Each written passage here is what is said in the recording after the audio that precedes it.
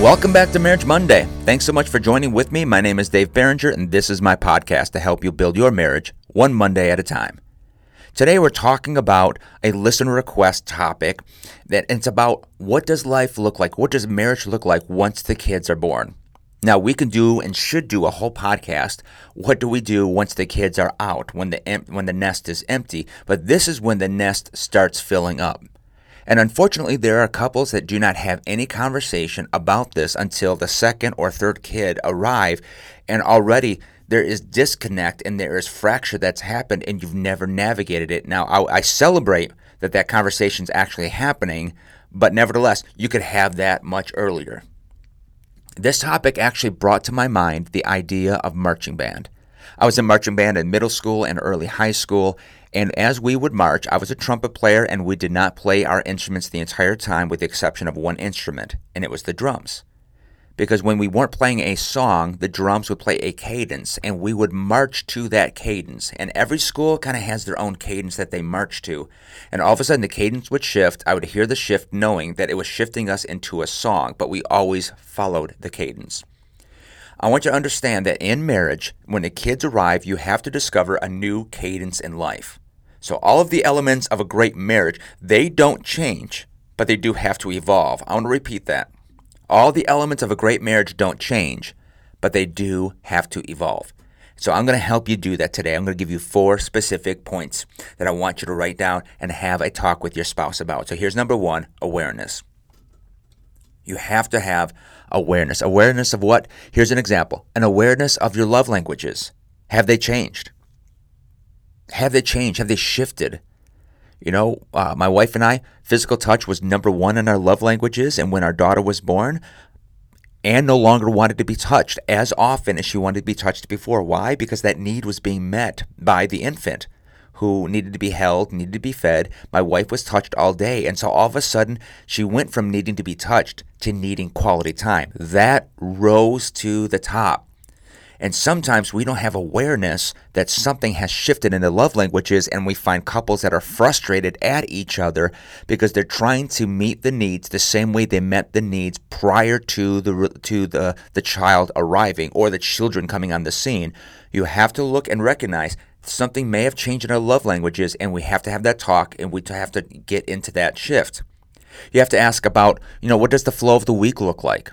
What does the flow of a day look like? Both of you having awareness of when the child goes down, when the child wakes up, when the child has to be fed. You have to get into the ebbs and flow of the week so that you're not just running around like, your pants are on fire and you're just running everywhere trying to put out the flames. Sometimes having kids can feel that way, but you're getting into a place where you're trying to figure out what does the ebbs and flow look like. Why?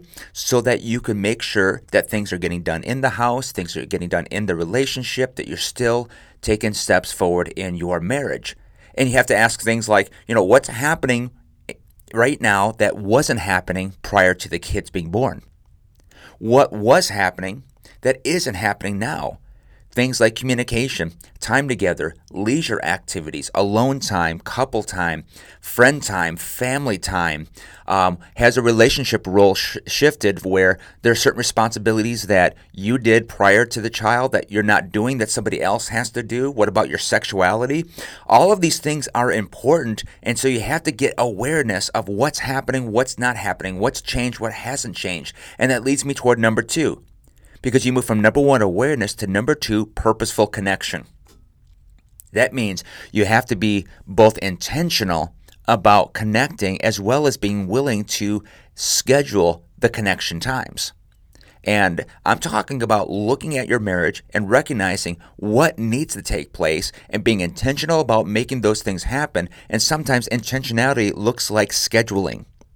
And then that may not feel romantic for some of you that like to be sporadic, whether it's with dates or your sexuality or with communication. You love spontaneity. But when it comes to a child, a lot of times spontaneity is not even an option. So you have to be intentional about scheduling all of those times out. And that may not seem romantic to you, but it actually may be calming to your spouse. Because your spouse wants a healthy marriage, you want a healthy marriage, and I'm here to say you cannot put your marriage on hold for the sake of the children. That is not an option. This is why we see divorce hit couples somewhere around the 25-year mark, give or take a few years, because once the 2 or 3 kids are out of the house, you now have 2 strangers that are existing in that home that don't know each other because they put their relationship and their marriage on hold for the entirety of the kids' rearing. Your kids need you to make your marriage a priority over them. And it doesn't mean that you sacrifice a kid for the sake of the marriage. I'm not saying you're sacrificing your child, but your child needs to see you put your marriage first. And they're going to see that, and they're going to grow from that. They're going to model that, and you're going to help set them up for, one day, a great, healthy marriage for themselves. And then it happens when you get into awareness, and you go into purposeful connection, and then you step into the third phase, which is adaption. Now, adaption is a big deal. And when I think of adaption, I think of something that my pastor told me a long time ago. He said this: methods are many, principles are few. Methods may change, principles never do. I want to repeat that because it's much deeper than we give it credit for. Methods are many, principles are few. Methods may change, principles never do. You have to ask yourself, what are the principles of a healthy marriage?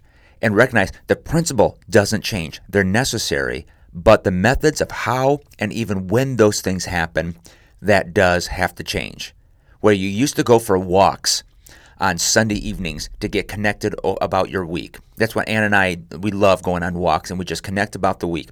And then maybe you used to meet midweek and go for a walk and talk about the weekend and you celebrate what's happened during the week. Now that a baby has shown up, you can't do that like you used to. Like, the method changes. The principle of communication can't. And so you have to get into adaption. It may not look how it used to look, but you can still meet the need. And it leads me toward number 4, the fourth phase, trial and error. You have to know that the evolution does not stop until they leave the house. You're going to have trial and error, and you're going to be working on stuff. And for some seasons, you're just going to be going sailing well. It's just going to be smooth sailing for a year or 2, but all of a sudden a season shifts, the child's age shifts, and all of a sudden you're realizing you can't use that method any longer, and so you have to keep evolving. And I know some couples, they get frustrated. Hey, we tried this and we failed, and my celebration is this, but you tried. And I would rather you keep trying and failing rather than failing to try. I hope that makes sense. I'd rather you keep trying to keep working on something and you keep hitting your head, but you nevertheless keep trying rather than you just fail to try anymore. You just stop trying. You got to get to the place where you just keep going after it. Because why? Because when you're trying and you continue to attempt, you're actually feeding hope. You're feeding hope. When hope doesn't exist, it's usually when one or the other person just says, we're just going to stop trying. You have to keep moving. You have to keep pushing forward. How? Number 1, awareness. That leads to purposeful connection, to adaption, to trial and error. And it almost becomes like a bit of a cycle, because as you're doing trial and error, you start developing awareness. Okay, how is it going? What's taking place? Okay, let's make sure that feeds into purposeful connection, which feeds into adaption, which feeds right back into trial and error. And you keep this thing going. How long? Till death do us part.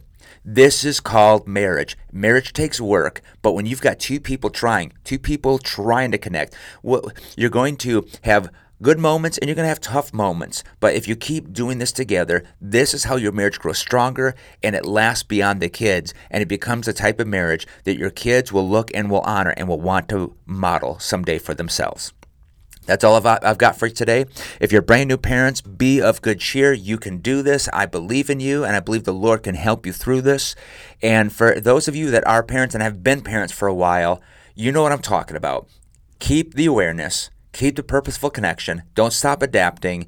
And trial and error, it's just a part of what we do, but we just keep on trying. Love you all. Have a great week. God bless.